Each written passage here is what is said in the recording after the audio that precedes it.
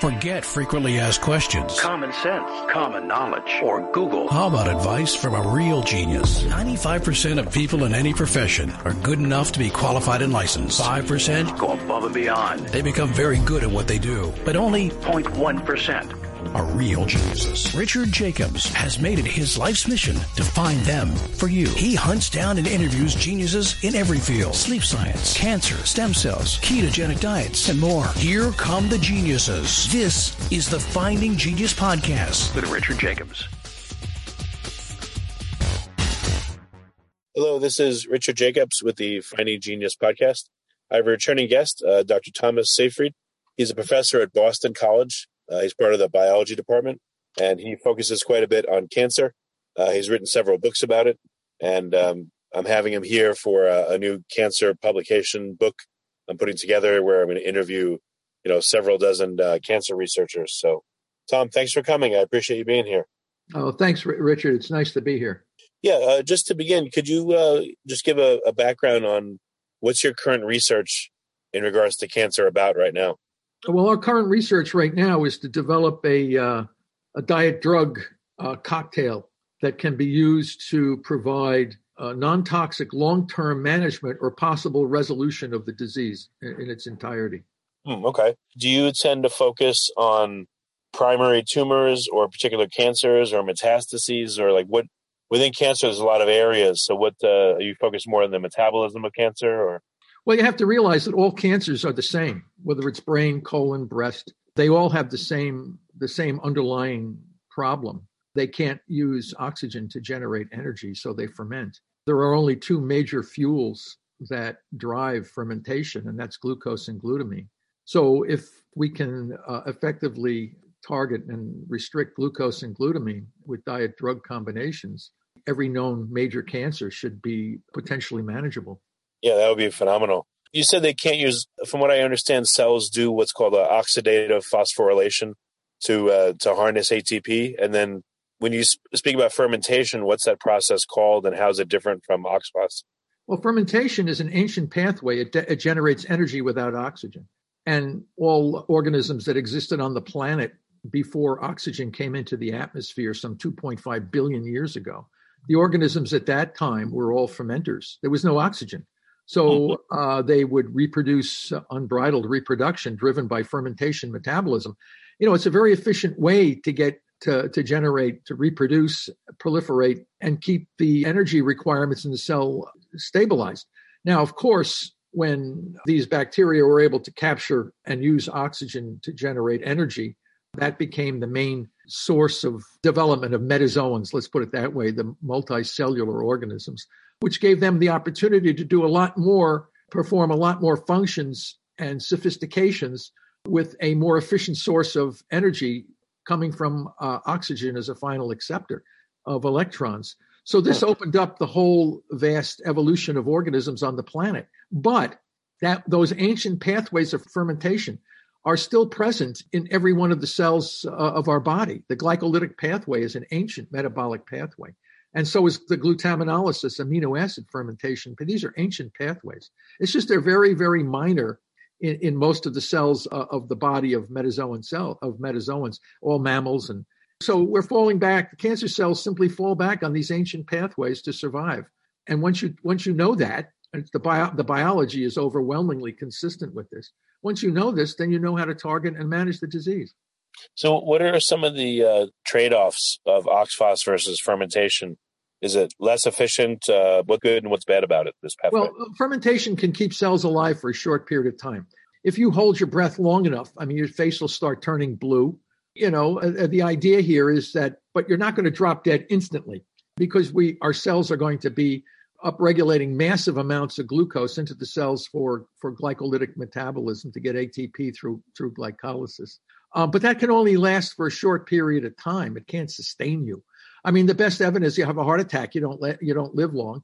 The neurons in our brain are very, very sensitive to deprivation of oxygen. So we essentially die from brain damage from heart attacks. But we don't die instantly. We have some. That's why you can rescue people. But it's a very inefficient process because the blood fills up with lactic acid very quickly. That's why you're turning purple. You can't get the energy. You can't do this. but it can't sustain the high energy demand of the cells of our body. The fermentation can only help us for a short period of time. Then if we don't get oxygen, we're going to be dead. So, you want to kill people fast, you drink the cyanide, right? They call it taking the Kool-Aid. Well, it was filled with cyanide. Cyanide shuts down oxidative phosphorylation almost instantly, right? People die from cyanide very quickly. Cancer cells live in cyanide. So clearly they're not using oxygen. So, tumor cells live in cyanide. They can grow fine in cyanide. That tells us that they're fermenting. All right, they're using fermentation. They're using glucose and glutamine to stay alive in the presence of a complete shutdown of oxidative phosphorylation. So all you have to do is target the glucose and glutamine and you'll kill these guys. It's not that complicated. Well, I mean, from what I understand, it is possible to have a diet that's incredibly low in glucose, but glutamine, I believe, is used in many cellular processes. How can you create an environment of low glutamine for a period of time? Well, you have to use drugs and you pulse them. You don't target glutamine. You're absolutely right. Glutamine is essential for the urea cycle, essential for our immune system, essential for our gut health. Glutamine is an extremely valuable amino acid. So if you're going to target glutamine, you have to be very strategic in doing it. Because if you do it too aggressively and you don't understand the biology of the problem, you can do significant harm to the gut, to the immune system. So, and another thing, if we kill cancer cells in large numbers, it's the immune system that comes in and cleans up the dead cells in the microenvironment. If you use glutamine the wrong way, those dead cells persist in the microenvironment, leading to all kinds of adverse consequences. And so you have to be very strategic about it. You got to know what you're doing. It's not that it's so complicated. It's just that you have to be knowledgeable and educated to understand how to do this. And this is what we're doing. And once we're successful in doing this, most people will say, wow, I can't believe it could be that simple. So the problem is most people, what I just told you is not known to the majority of people. So from your studies, how do you believe cancer first starts? What will happen in cells first and then the next and next and next? Well, as Otto Warburg clearly said, it's a chronic interruption of oxidative phosphorylation over time. So, I mean, you are not a perfectly healthy person one day and wake up with a massive tumor on you the next day. These things happen gradually. So we know what causes cancer. It's damage to the oxidative phosphorylation system with a compensatory transition to fermentation. It's that transition to fermentation and the disruption of oxidative phosphorylation that leads to the genomic instability and somatic mutations that you see in the nucleus. So the mutations and genetic damage is all downstream epiphenomena. So we know what causes cancer. You know that carcinogen. Why they call a compound a carcinogen? I don't know. I'm not assuming that I know, because I've heard that some viruses can cause certain cancers, and the other theory seems to be just random mutation, which I don't agree with. Yeah, but where does the random mutation come from? Well, from what you're saying, if there's a stress, maybe there's active remodeling of the genes that causes what we perceive as a mutation, but maybe it's a stress response, and that's one of the facets of it. So what it is reactive oxygen species, and we know those are a lot of cancer cells. Almost all of them are throwing out reactive oxygen species. ROS are carcinogenic and mutagenic, so we can cause nuclear gene mutations through unregulated reactive oxygen. Reactive oxygen species are essential for cell signaling cascades, but when they get out of control, they can lead to a genomic destabilization and somatic mutations. There was a couple of beautiful papers showing that P53 defects lead to tremendous ROS, causing more somatic mutations. So the somatic mutations are really a downstream epiphenomenon. Before we continue, I've been personally funding the Finding Genius podcast for 4.5 years now, which has led to 2,700 plus interviews of clinicians, researchers, scientists, CEOs, and other amazing people who are working to advance science and improve our lives and our world. Even though this podcast gets 100,000 plus downloads a month, we need your help to reach hundreds of thousands more worldwide. Please visit findinggeniuspodcast.com and click on Support Us. We have 3 levels of membership from $10 to $49 a month, including perks such as the ability to see ahead in our interview calendar and ask questions of upcoming guests, transcripts of podcasts you're interested in, the ability to request specific topics or guests, and more. Visit findinggeniuspodcast.com and click Support Us today. Now back to the show. Do you think then that So OXPHOS goes wrong, and do you Yes. think there's an abundance of oxygen then in the local cell microenvironment, and some of that through improper OXPHOS gets turned into radical oxygen species, which then mutate the genes? Yeah, I think that's pretty accurate. This is a cascade of events. And like you said, the viruses, we looked into this, all of the oncogenic viruses like papillomavirus and hepatitis C and some of these other viruses, they enter normal cells, and either the viruses themselves or the product of the viral genome goes into the mitochondria, destabilizing oxidative phosphorylation. And this can happen, over time in a particular population of cells in the target organ, leading to unbridled proliferation in those cells. And when you look at the cells of those viral-induced tumors, they're all fermenting like crazy. But the mechanism is like, how did that virus in the first place lead to the formation of a bunch of cells that are dividing uncontrollably? And when you look back, the virus has targeted the oxidative phosphorylation system, leading to compensatory fermentation. So you can look at X-rays will cause cancer, and we know that X-rays damage OXPHOS. Intermittent inflammation, like you have intermittent hypoxia and inflammation. I mean, you in a milk duct of a breast or in a prostate or some other organ, if you get intermittent hypoxia or inflammation, you block and damage the respiration of those cells that are suffering, thereby leading to the initiation of a tumor. Age, of course. And then, of course, people always say, well, it's got to be genetic because you have BRCA1 and P53 leaf round many and these things. The interesting thing is that those mutations will only cause cancer if they damage mitochondria. And we know there are about 50%, maybe 40% of women that have the BRCA1 mutation never develop breast cancer because for whatever reason, which we don't know, the mutation in those individuals never damaged their mitochondrial respiration. So those are what we call risk factors. They're risk factors. They're not the cause, but they will increase your risk for cancer. We can go down the list and look at every one of the provocative agents that can cause cancer. And it was referred to by the Nobel laureate Albert Szent-Györgyi that as the oncogenic paradox. He said, well, geez, you can get cancer from almost everything. And we don't understand how we can get dysregulated cell growth from almost all these provocative agents. And all the provocative agents, in one way or another, damage respiration, leading to compensatory fermentation and the path to unbridled proliferation. Once you know how to connect the dots, it does not become that complicated. So what do you think the first thing that happens to a cell is that its mitochondrial function is impaired? Like what's happening in the mitochondria, you think, that starts off this whole cascade?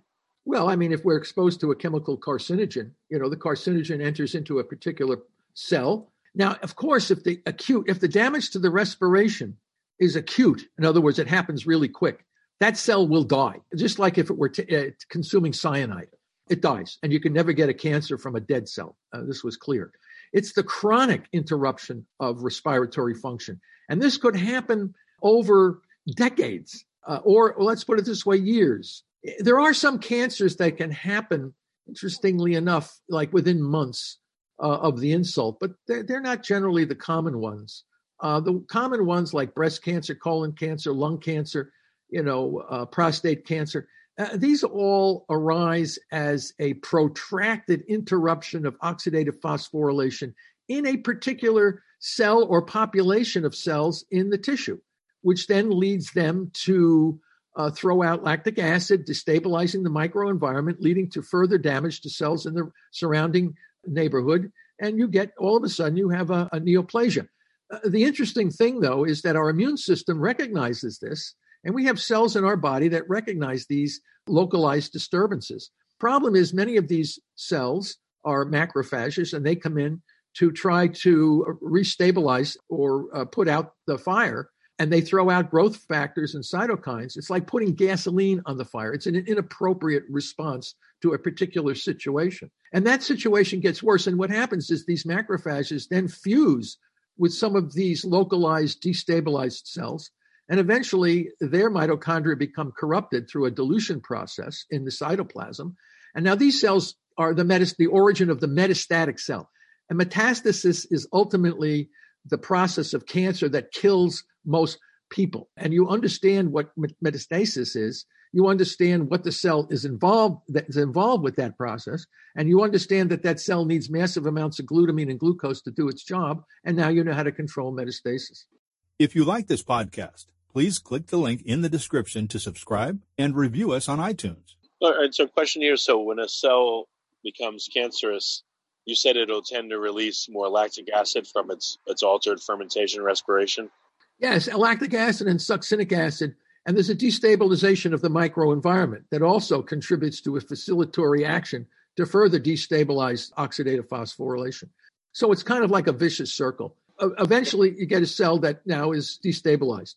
Well, I've seen that many cell types and tissues in our body have their own microbiomes, skin microbiome, vaginal, gut, eye. Perhaps the entire body has, localized microbiome adjacent to any cell. So when the cell gives off more lactic and succinic acid, do you think that a disruption of the local microbiome for that cell is a huge factor in terms of, facilitating metastasis, or what do you think it does? Well, I don't call it the microbiome. I call it the microenvironment. It's the tumor cell microenvironment. But some of the players in the microenvironment of tumor cells, like for instance, I interviewed Florencia McAllister, and she said that they were studying pancreatic tumors, and they noticed that the tumors themselves had different localized microbes that hung out with them in the rest of the pancreas. So that's what I mean, like part of the microenvironment. Would you say one of the critical players is the local microbes, bacteria, protists, et cetera, that are there? Yes. How are they affected then? We have evidence now that mycoplasma and certain other papillomaviruses and these other microbes are facilitators of fermentation metabolism. Can you believe this? So we know this. There's several papers published on this very process. In other words, the cancer cell will ferment as the result of its oxidative phosphorylation defect. But, as you just mentioned, these microbes that are infecting the cells, they're inside the cells themselves, are facilitators of enhanced fermentation. And, we study, many people in the research industry in cancer study all these highly purified cells and tissues and these germ-free mice. And when you take tumors out of people and you look at at what's going on, you see you're exactly right. You see all these internal microbes and all this kind of stuff. And they are facilitators of the fermentation. So they are pushing this cell further into destabilized energy metabolism. Wait, so a damaged cell, wow. So there's microbes adjacent and outside the cell membrane, but you said there's also microbes literally in the cytoplasm of the cell? Mycoplasma. Oh. Cytomegalovirus. They're inside the cells. So that would mean that there's going to be a turnover. It's like a new administration will come in once the cell abandons OXPHOS and goes more to fermentation. Like, I guess you'd expect all the interior and exterior localized microbes to change over and to facilitate this new form of respiration. Yeah, I think they're contributors. The bottom line is that it all comes back to, they're facilitating, but they're not, if you can they're still going to be driving the fermentation metabolism, which is ultimately what you're trying to target. Well, if they're driving it, what about I wouldn't say that. I mean, they're facilitating. They're contributors of this. Contributors. Has it been identified which particular mycoplasma or bacteria or whatever it may be are the strongest facilitators of fermentation? No, but there was a nice paper by Dr. Yu who evaluated these things quite thoroughly. And he was the one who, and others have shown that human cytomegalovirus, which is an infection of a number of cells, they can contribute to this. If science could figure out which particular organisms were the most, that show up and are the most facilitating of this fermentation, and if you were able to dampen them, that might also be a good adjunct in the therapy, not just glucose and glutamine restriction, but this may be yet another way to help slow it down or stop it. Yeah, well, they have some drugs, valcyclovir. It's a drug that targets some of these microbes to try to. They did this for glioblastoma out of Sweden, I believe, or Norway, in one of the Scandinavian countries. Valcyclovir. It's one of these antiviral medications, and they were able to slow down GBM a little bit. But the bottom line is the cells are still using glucose and glutamine.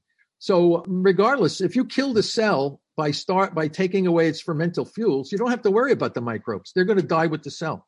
So, the bottom line is that what's the goal of all of this? The goal of all of this is to get rid of the cancer. But you're hinting that glutamine restriction, you have to be real careful with it. So maybe that would be the reason maybe to incorporate these other methods too, because then it makes the glutamine restriction easier and less prone to, collateral damage. That's why I suggested. Yeah, well, it might be. I'm certainly not going to exclude it. I mean, if that could be added as part of the cocktail, certainly. Has anyone contemplated phage therapy?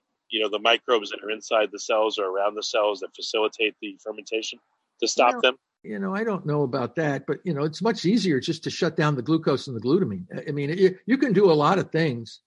When you develop a strategy, you have to say, what is the probability that I'm going to resolve the disease with this therapy? What is the probability that I'm not going to harm any of the functions of the normal cells and what they do? And how easy is it to do? So you put all these things together and you come to because there's a lot of Rube Goldbergs out there, and these are very highly sophisticated procedures to try to stop cancer, like CAR T immunotherapy and some of these PD-L1 and all this kinds of stuff. I mean, these are very complicated, sophisticated kinds of things that in my mind are largely unnecessary if I can get rid of the tumor in a much easier way without toxicity. So, I mean, yeah, you can use very expensive, very elaborate procedures to try to kill cancer cells, and this is what we're primarily doing in the clinics today. But, I think there's other ways that we can do the same. What is the goal here? The goal is to kill cancer cells without harming the body, right? That's the ultimate goal. And I'm saying we have a plan to do that. And it's very clear, and it's based on hard science. No, I agree with you. It sounds great. Are you able to get clinical trials going for this, or what stage is this at for you? So when you say clinical trial, it's a very costly procedure. I know the reason I say it, though, is that, unfortunately, that seems to be what everyone wants is clinical trials. Sure. So, Well, who doesn't? The idea here of a clinical trial is double-blind crossover, right? Well, if you're using diet and drug combinations and cocktail procedures, this kind of a strategy is not consistent with the double-blind crossover pharmaceutical model, okay? And then when you do a clinical trial, most of the times that this is supported by major pharmacies. And I haven't seen yet a pharmacy company step forward to say, okay, let's try diets with non-patentable drugs. This just is not part of the financial situation right now, right? It makes sense. So, if it's going to include diet and drugs, maybe you have to chip away at it. And first thing you do is do clinical trials with some drugs. Yeah. And then maybe you add the diet in on a separate one or both. I don't know. Well, I mean, if you're the one with the brain tumor, you have two choices. You can go or the advanced lung cancer or whatever. You can say, okay, let's just kind of chip away at this and let's see what we can do. But if it's your ass on the line, you'd be surprised how your viewpoint changes.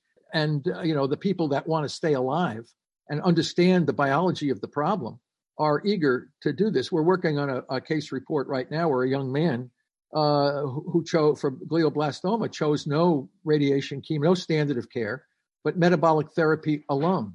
Now he's out almost 7 years.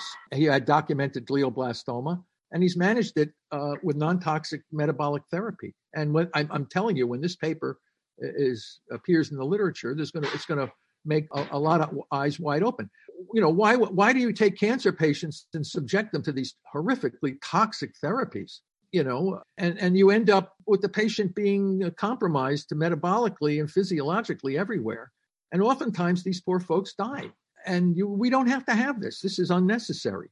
And these what I'm telling you now is not well received, and it's mostly ignored for obvious reasons. I'm sure it is.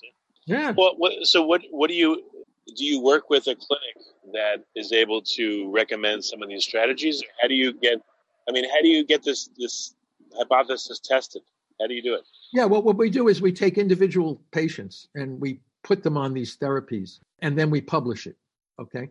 And it goes out into the scientific literature. Then the field can decide what they would like to do with this information. Do they want to? How do you get individuals to do that? Is it if it's just one person and they choose to do it? Is that how it gets around? It's like considered self-experimentation, or like what? Yeah, well, what are the rules? Yeah, it's not easy because you're driven by a medical establishment to say do this, and when you go to the top medical schools, they will tell you, oh, we need standard of care. Which is radiation and chemo and whatever else that might be added to this.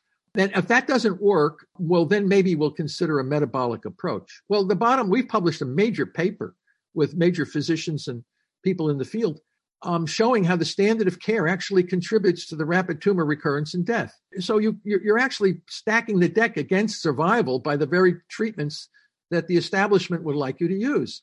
And, the death rate of cancer is still very, very high. And I'm not saying some of the newer therapies haven't worked. Of course, there are people that survive these with the newer therapies, but many people have died quickly, very rapidly from some of these new therapies, which is a tragedy in itself. But the bottom line is, so they're running big clinical trials right now at Cedars-Sinai on ketogenic diet metabolic therapy for brain cancer only after standard of care. So my argument is that if you did metabolic therapy without standard of care, what would the outcome be? And nobody wants to touch that with a 10-foot pole. Yeah, I'm sure they'll cry that it's unethical, even though You're talking about ethics? You're a young, healthy guy, right? Do you have any health issues right now? Well, I've had thyroid cancer. But right now you're feeling pretty good, right? I feel good, but you never know, okay. yeah. So if we took you down to Dana-Farber, MD Anderson, and gave you a treatment that they would give to advanced pancreatic cancer or brain cancer, I can guarantee you right now you would be one sick buckaroo. Oh, I believe you 100%. Okay. So, is there any chance that you could do it without standard of care? Yeah, the guy we're working on right now took no standard of care. He's doing fine. But how does that work? I would think, do people come to you before they go to the doctor, or if they're seeing a doctor? Yeah. How do they work with you and then tell the doctor what's going on? And the doctor will be like, no, don't do that. No, I never tell anybody anything like that. So if they come to me before, when they first diagnosed, I give them information, published articles in the scientific literature to educate them. Then they would go and talk to their oncologists or whatever, and then they would come to a group decision. So if the patient knows that if I go the course of standard of care, especially for glioblastoma, I have a 98% chance of not surviving for 3 years. All right. But if I do metabolic therapy, it's unknown what the outcome will be, but I could live as long or longer. And certainly my quality of life would be a hell of a lot better. So the patient and the family have to come to that decision. I don't tell them what to do or what not to do. I simply show them the scientific papers from the literature. And here's the outcome. And a lot of these poor people have never seen survival statistics from the very treatments they are given. The doctor doesn't come in and say, look, let me show you where you're going to fall on this survival chart. They don't know that. And many of these poor people think that the treatments they're getting are going to be curative, not palliative. Palliative is only to keep you alive a little bit longer. It's not to cure you. But yet they view the treatment that they're getting from these top oncology centers as potentially curable. And that's misinformation. You got to look at, show the survival curve at your age, at your situation, where you think you're going to fall on your survival curve. And that opens your eyes real fast. What else is there? Doc, what else is there? And the answer is no, this is the only path you have. And that's misinformation. These guys don't know the stuff that I just told you. They need to read the scientific literature and look. Well, there's no evidence to support that. That might be true, but there's plenty of evidence. So the people that you're working with, is it called anecdotal, or what would you call it? What how many people have you worked with and helped, and what do you call that bulk of information? Like, what do you do with it? No, we published several papers, and the guy we had from Egypt who was really doing very well, a young man who had glioblastoma, his whole left side was paralyzed, and is a corn farmer. And they came to me, the oncology group asked if metabolic therapy would help this guy. So we actually put him on metabolic therapy for 3 weeks before we did the debulking surgery on this individual. He was doing great. It really, really came well. And then we postponed radiation therapy for 3 months, which is unheard of in the oncology field. But they pressured to give this poor guy massive doses of radiation. And I told the oncologist, I said, why are you doing this? The guy is really doing well. He's very healthy. Oh, no, we have to do this. Everybody in the world does this, which is true. So they irradiated this guy, and he did pretty good. He was doing very well. He survived the radiation treatment and the temozolomide and all this so-called standard of care. But then and we published the paper at 24 months. So he was surviving for 24 months with pretty good health. But then at 30 months of age, he started developing headaches. And he died very quickly. Autopsy of the showed massive radiation necrosis damages his brain. His brain was liquefied from the damn radiation. Jesus. So what the hell are you talking about? What you called it earlier? Is it ethical? You even say, is it ethical to go and do metabolic therapy over standard of care? I'm saying, is it ethical to irradiate somebody's brain until it liquefies? I agree with you. I brought it up because I'm sure that's what a lot of medical people would say. It's unethical to do that. Yeah, well, it's unethical to irradiate somebody also. I agree. I agree with you. Let me clarify the situation. I'm not opposed to radiation therapy for every kind of a cancer. In fact, if you have evidence that radiation therapy can provide a 90% or better recovery rate and management of the disease, then go for it, okay?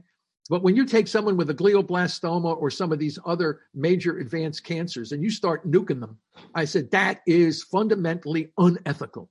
Yeah, I got you. You talked about the standard of care, I guess, well, it wouldn't be the surgery, but it'd be the chemo and the radiation accelerating, I believe, metastases or just, the cancer itself in general.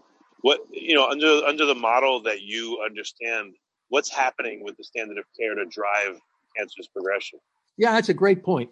Yeah, what happens is when you create, the radiation creates an incredibly diverse microenvironment rich in glucose and glutamine. We published a major paper in Lancet Oncology, one of the top cancer journals in the world, clearly outlining how radiation contributes to the rapid recurrence and death of the patients.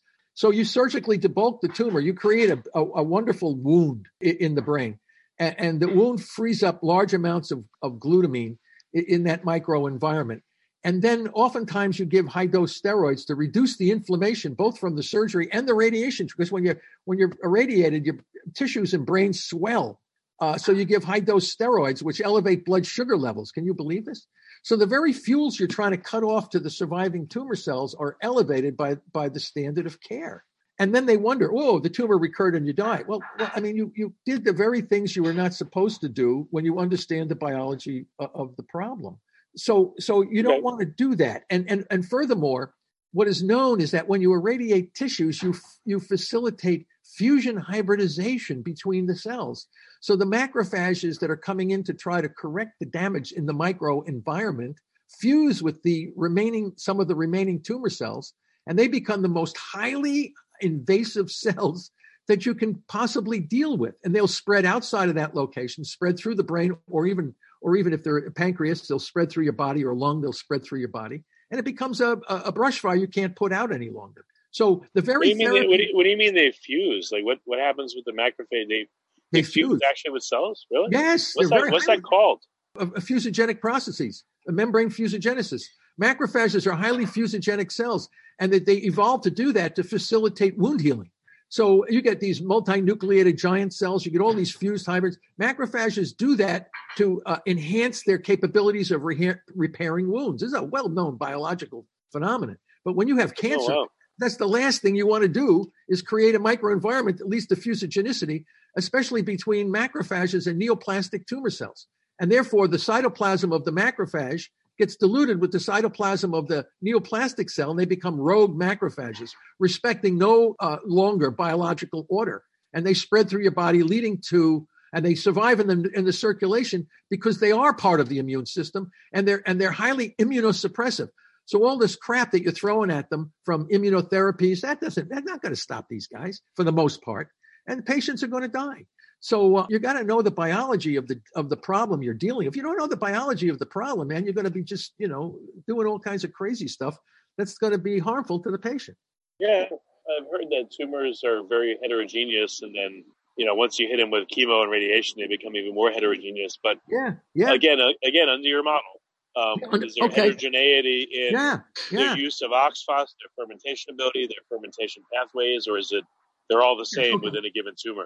Yeah, well, they're all the same. Every tumor is fermenting in that population, whether it's a mesenchymal part of the tumor, whether it's a stem cell part of the tumor, stem cells can't metastasize, but they grow like crazy. Whereas the mesenchymal kinds of cells, those are the dangerous ones. Those are the ones that will spread through the tissue and potentially leave and enter the circulation, intravasation, extravasation, all these terms that are underlying the metastatic cascade.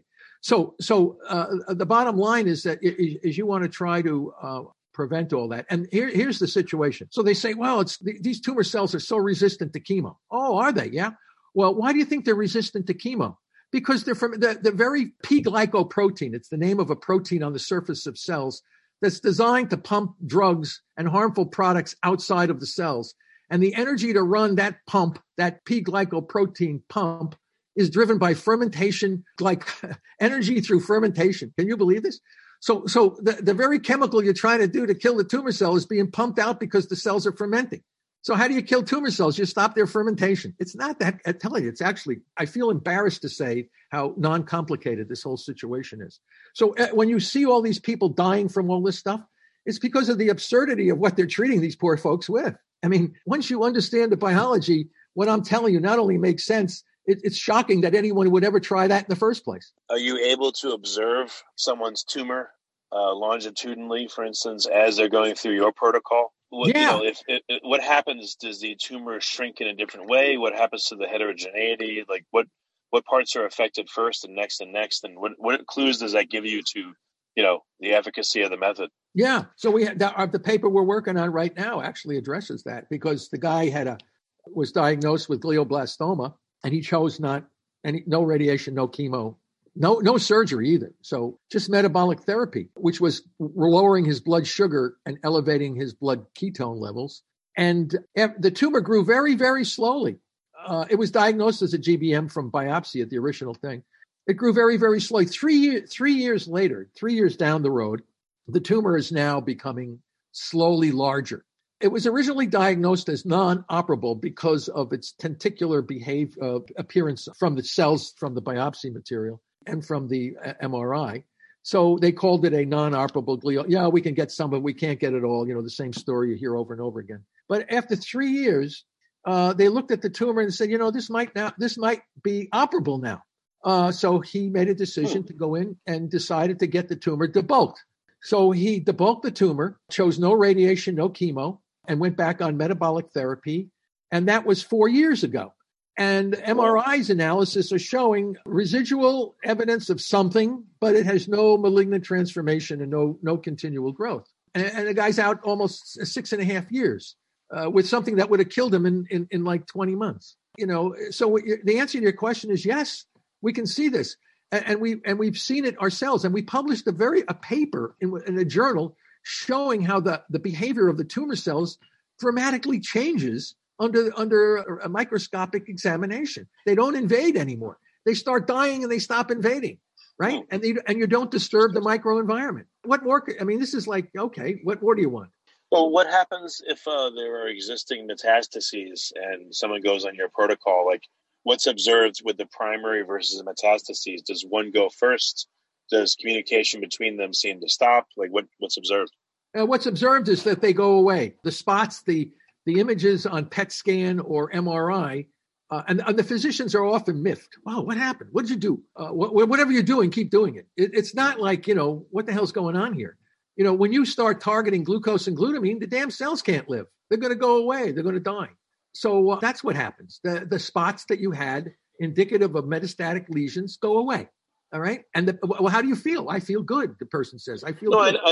I totally understand that the end goal obviously is living and health and all that. It's just, in science, I'm curious, and I'm sure a lot of scientists are curious about mechanism and what's observed and all that. That's why I'm asking you these nuances. I don't blame. So the mechanism is very simple.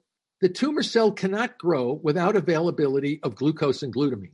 So any therapy that would disrupt the availability of glucose and glutamine to those cells will kill them. They die. Yeah, I just wonder if there's a preferential killing of, I don't know, maybe the shape of the tumor changes in such a way that gives you a clue. We've looked at this, and it is kind of striking. There's a whole field of cell death in the field of biology. Cells die from many different mechanisms. There's apoptosis, there's necrosis, death, and then there's whole levels of different kinds of names that they give for these different forms of death. And when we looked at the effect of these metabolic therapies on different kinds of tumors, it seemed like the appearance of the cell as it was dying differed from one kind of a tumor to the other. So I think it has to do with the biology of the cell. And I think that's my best It looks like mitotic. There's another one called mitotic catastrophe. You know, when we killed the metastatic cells, they died by necrotic death. But when we killed the proliferating stem cells, they seem to die by mitotic catastrophe. You know, I know I have a lot of colleagues in the field that are loving different mechanisms of cell death. Personally, between you and me, I don't give a rat's ass how the cells are dying, as long as they're dying. What is mitotic catastrophe, by the way? That's a term used when the cells can no longer form mitoses, which is the lining up of the chromosomes on the metastatic on the metaphase plate. You know, the separation of the chromosomes. They just seem to croak, but they look differently under the microscope. So it's really kind of interesting. They look like fried eggs. I mean, my friends get like, oh wow, they get all excited about this. You know, I just move on. I'm moving on to kill them all. I don't really care how they're dying. I think once we get rid of the tumors, we got nothing else to do. Let's go back and figure out how we kill these guys. Yeah, no, I understand what you mean. I understand. So how many different people have gone through the protocol that you've come up with? Well, we're building the protocols all the time. We have clinics all over the world that are very excited about this. And, you know, the bottom line is that they're all groping, say, what do we do? You know, I wrote this big paper with my colleagues, the Press Pulse strategy for managing cancer. And, you know, you bring the body into a new metabolic state first. And then, in other words, you bring yourself into a healthy state. You can't believe how many cancer patients are screwed up so many ways in being unhealthy. You know, some of them have type 2 diabetes, high blood pressure, this, that, all these other kinds of things. And, you know, you got to bring the body back into a state of metabolic homeostasis. And then once you get into a situation where your glucose is down, your ketones are up, what we call therapeutic ketosis, then we use pulsing. Like you said at the very beginning, very accurately, how do you take away glutamine, which is such an important amino acid? Well, we pulse. We hit them strategically just for a short period of time. We don't just keep the glutamine hammer on them all the time because the normal cells are going to get hammered as well. So you got to know. And also what we've published, a beautiful paper, showing that once the individual is in therapeutic ketosis, the glutamine drugs can be reduced by half and they penetrate into the tumor through blood-brain barriers 3 times faster than if you didn't do that. So the whole, I'm telling you, it's unbelievable. So you got to know what to do. And this is the cutting edge of where we are right now. If people want to say, well, how come you're not doing this in all these clinics and everything else? Well, we're starting to do it. People are responding really well, but we have not yet, with the exception of a few people, and I don't want to say we haven't because there's a lot of people with triple negative breast cancer, they should have been dead, that are out years later and they're doing very well. It's just that I got to write these papers up. You think it's easy writing up case reports? You know, it's not easy. So, but I write them up. And once we get enough of them, you know, you're going to have a tipping point because people basically want to live. I mean, you're diagnosed with a glioblastoma, man. You're finished. You know, you're diagnosed with triple negative breast cancer metastasis to lung and brain. I mean, this is not good. And I'm saying we can save these people. We can actually save these people from rapid death. I'm not saying we can cure them, but I can certainly say we can give them a lot longer quality of life. And maybe in the future, we can resolve this completely.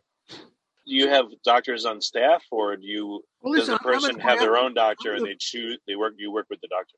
I work with physicians, yes, okay. In all different countries, all over the world.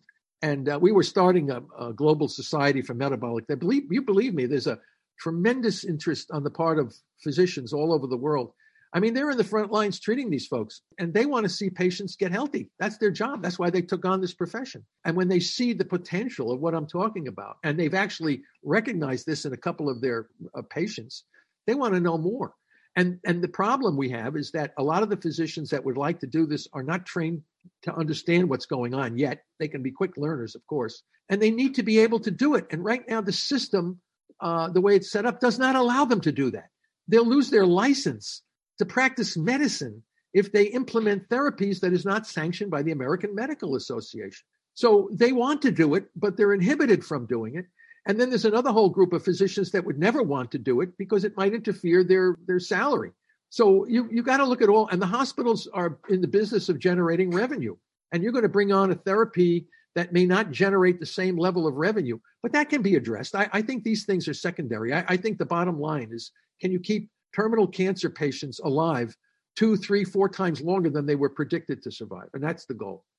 So how do people that speak to you, how do they get in? I mean, I can see the dietary stuff's under their control, but how do they get these glutamine inhibiting drugs? Where do they get them from? Yeah, well, that's an issue.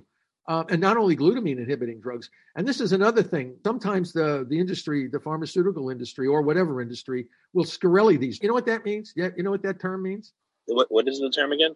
Scarelli. They scarelli the drugs. Scarelli. Oh, it sounds like someone's last name that they did it 2 years ago. Yeah, remember Martin Scarelli, the guy who jacked up the price of the EpiPens? Oh, okay, yeah. Remember that guy, Martin Scarelli, that low life?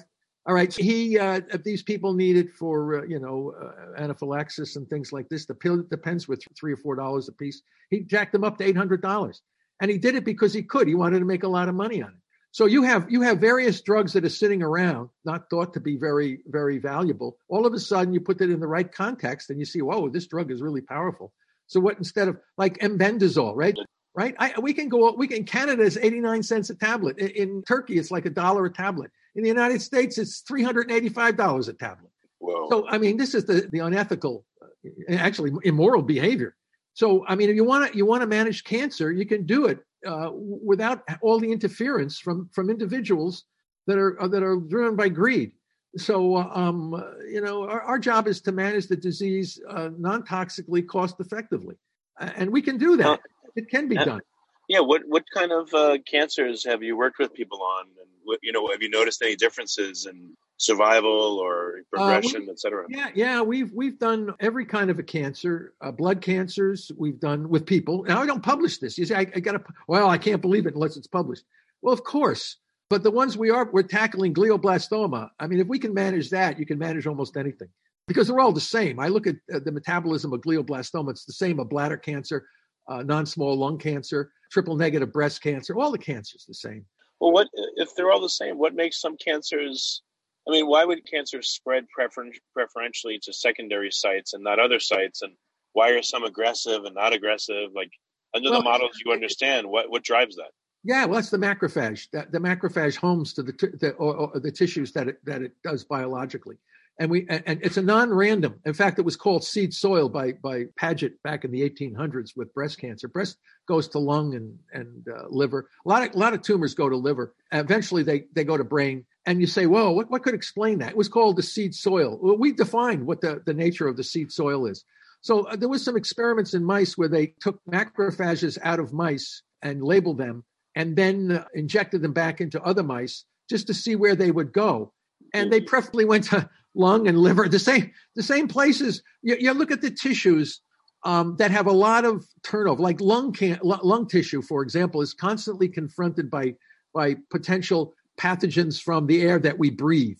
So lung has a very high turnover of macrophages. The liver is another organ that's detoxifying stuff in our bloodstreams. So they have a very heavy need for the availability of local macrophages. So when you get lung cancer or lung cancer or these other cancers, they spread to these very organs that oftentimes have a need for macrophage function. So we've looked into all of these kinds of things, and we can come back and parse out, what's going on. And we know once you understand what they need to survive, which is glucose and glutamine, and then you have to say to yourself, well, geez, if that's so clear, how come nobody's doing that? And why nobody's doing that? Why nobody in a clinical trial anywhere on the planet is simultaneously targeting glucose and glutamine like we just published in our major iScience paper? Why is that? If I just told you the key to understanding how to manage cancer, why in the hell is nobody doing that? You should ask people about that. What would it take for you to be able to do a clinical trial? Is it just money or are there other showstoppers? Well, first of all, I'm in a biology department at Boston. We don't even have a medical school, right?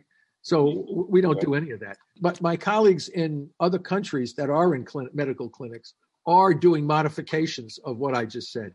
I think we can use some of the chemo drugs. They can be used probably at half or 1/3 the dosages that we're giving to patients. When the patient is in therapeutic ketosis, these chemo drugs work a hell of a lot better. Longo's group out there in California has been showing that water-only fasting, you give patients chemo and it works a hell of a lot better, and the patients don't get nearly as sick. So, I mean, this is all part and parcel of maintaining a healthy microenvironment in the body and getting more bang for your therapeutic buck. When you do this, you don't give patients with cancer big chocolate cakes and candy like so many people do. They do in the infusion centers. I know family member that was in there last year, and that's what they gave her. So, Oh, well, that's absurd. I know. That's absurd. That's almost like criminal medical. It's almost like medical negligence. I know. So this is what I call the lack of knowledge. The lack of knowledge in the oncology field is so profound, which contributes to the tremendous suffering and death that all these poor folks are dealing with, primarily from a failure. What I just told you is supported by all these scientific publications. It's not like this is what, I mean, you just have to read the literature and understand it and then implement it. So what help would, if you were able to ask for help right now, what help would you want? Well, what we do here at our research program at Boston College runs on the good donations of people, right? The good intentions of people. I give them information. I don't charge anything for the information. Travis Christofferson's Foundation for Metabolic Cancer Therapies supports our research massively. And we get money from private foundations and individuals. We've had some success, and these individuals are alive because of what we've done. So we survive. So if people want to donate to our research, they donate to the Travis Christofferson's Foundation. He wrote the book Tripping Over the Truth. Yeah, I know that book. Yep. Which is outlining why the metabolic theory of cancer is exploding right now, because it's the right way to go. When you look in the clinics, most of the therapies are based on the somatic mutation theory of cancer, which we now undermined. So if your therapies, all cancer patients should ask their physicians, their oncologists, what kind of treatment are you giving me? Is it based on the metabolic theory of cancer or the somatic mutation theory of cancer? And it's embarrassing that some physicians don't even know the difference. I'm sure they get it right. The what? Yeah, right. Well, you can't have that. I mean, these guys, their lives are at stake here. Your very soul to exist on the planet is at stake, and you're asking someone who's clueless about the very nature of the disease that he's treating. There's a problem here. There's a problem here. So if the oncologist can articulate in a very clear way why he thinks the strategy that he's using might in fact be better or complementary to metabolic therapy, at least you're talking to somebody that understands the situation, rather than saying, "Oh, there's no evidence for this," or "No, if it were important, I would have heard about it." Well, how many scientific articles do you read? The argument here is a lack of knowledge. Now, our research at Boston College is developing the very diet drug combinations that will eventually lead to the resolution of cancer. And I work with clinicians all over the world, and we adapt these therapies that we develop, because these physicians, they don't want to treat a patient that could harm that patient. If I've done the troubleshooting and done all the different connections to know that this is not going to kill your patient, and your patient's probably going to survive a lot longer, they're very comforted to know that information. So it gives them a little bit of security and understanding that I've tested this and it looks like it works. And the subjects that we're treating are preclinical models that are the best. We've developed clearly the models that best represent human cancer, all different forms of human cancer. And I can tell you that these subjects are healthy, they're responding well, and they live far longer. And I think if we tweak the system for the human, we can get the similar or even better results. As a matter of fact, humans that we've tested do far better than the mice that we're working with. I'm shocked sometimes. I can't believe how long and healthy some of these people, how healthy they are, how long they live. I said, I can't get that degree of survival in the preclinical system. But at least the preclinical system tells us where to go. Yeah. Have you characterized whether this therapy you're talking about works better early on or later stage, or it doesn't matter? What have you observed? Well, we've observed every scenario like you've just mentioned, because some people start early on this, and some people, unfortunately, there are people who come to us with stage 4. They failed every treatment strategy. They're like a walking skeleton. They look like Tammy Baker, Jim and Tammy Baker. Did you ever see her? Yeah, she was. It was horrific. Her makeup and. Yeah, well, it was what she looked like from traditional cancer therapies. Oh, I didn't realize that happened to her. Huh. Oh God, go on the web and look at it. It's horrific. Really? So you can't take a person in that stage and say, okay, we're going to do it, restrict metabolic therapy on you. They won't be able to tolerate that. Yeah. So you have to take, and many cancer patients look really healthy, and then they come back from the physician with a long face. Oh, I was just diagnosed with an advanced cancer. Can you believe this? And then they start irradiating and poisoning these guys. And the next thing you know, they look horrible and many of them die. So if you get them off the bed, listen, the guy that we're working with chose not to do any of that. And his quality of life is very good. He never suffered this. And what we see sometimes is the people who go on metabolic therapy, they have a very high quality of life right up until a couple of days before they pass. And this is very different than standard of care, where they're brutalized and poisoned and irradiated and treated with all kinds of stuff. And they die a slow, painful, excruciating death and debilitating. So, we've a fair degree of success, but we don't have complete success because sometimes the patients, they come and they're already beaten up so bad by the system and they just can't do metabolic therapy. What about, everyone's attempts for early diagnosis, liquid biopsies, et cetera? What's your opinions there? Yeah, well, the biopsy, what we discourage biopsies mainly because we have so many articles showing how taking biopsy tissue actually creates an inflammatory microenvironment that could potentially lead to fusion hybridization and spreading the tumor. Like I had with thyroid, they took this cannula and poked it into my neck to get into some of the, some of the areas and to determine if it was cancer. So what could that have done? Would it have driven cancer cells into like a wound tract and gotten them to proliferate? Yes, that's exactly right. And it doesn't happen to everybody, but it happens to enough. There's enough people where it happens, where there's several scientific reports for all kinds of cancers: brain cancer, lung cancer, colon cancer, prostate cancer, liver cancer. So biopsies, you run the risk of spreading the cancer with a biopsy. So what do you do then? Well, we have plenty of non-invasive ways to know whether or not you have a tumor.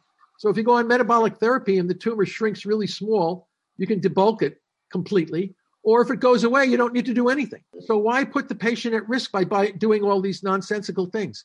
And then one of the drivers to validate or to say we need to do this is to look at gene expression profiles in the tissue that you biopsy. Oh, you have this mutation, that it's all irrelevant. The mutations don't mean anything. They're all downstream epiphenomenon. If I pull the plug on the glucose and glutamine, the cell dies. So the mutations in that cell become entirely irrelevant. So So there's big companies that make $1 billion on doing gene profiles on biopsy material. They're down here in Cambridge, Massachusetts, and they're all over the place. They do. Oh, we got to look at your gene expression profile. No, you don't. Yeah. Why are you doing that? Oh, we have to know because we can treat you. So in other words, I got this mutation in my cancer. How am I? Well, we're going to give you radiation and chemo. What the hell? Oh, no, we have a special immunotherapy that's going to go in there. But if I pull the plug on the glucose and glutamine, I kill the tumor cell. You don't have to do any of that. So it eliminates that whole field of oncology. You don't need to do any of that stuff. Now, of course, what I'm telling you is like, oh, this is you can't believe this guy. He must be nuts. No, I'm not nuts. The people doing it are the nuts. One last question. You said that, people will have a longer quality of life with your protocol, but you also mentioned that some of them will just suddenly die. Why would that happen? Well, because some of them may have taken standard of care. And the other thing, too, is to be honest with you, many of these people that I spoke, we haven't really targeted their glutamine yet. We're just hammering the glucose right now. But once we get on top of the glutamine issue with this cocktail, as I said, it's a diet drug cocktail. There's no food. People always say, well, I got to restrict glutamine. You can't do that. Glutamine is everywhere. It can be synthesized from other amino acids. So you got to use a drug, but you got to know how to wield it properly. I mean, even the guy who does radiation, right? He's not sitting there irradiating somebody's head until the smoke comes out of the guy's ears. I mean, he obviously knows what to do, right? So hopefully he's not microwaving their head, essentially, right? Yeah, well, that's what I'm saying. I mean, these guys, they go to school to know how not to treat you so smoke doesn't come out of your ears. But if they want smoke to come out of your ears, you get some numbskull doing it, and smoke will come out of your ears and your nostrils and whatever. So, but I'm saying, you got to know how to wield the power of the medication, the medicine that you're using. And you have to know how that medicine works in different environments. So under therapeutic ketosis, you can reduce significantly the dosage and the timing at which you use these medications, which is really wonderful because you can keep the patient out of the hospital from other collateral damage. So many cancer patients suffer in their lives from secondary effects of the treatments they use to cure them. digestive issues, hormonal imbalances, neuropsychiatric problems.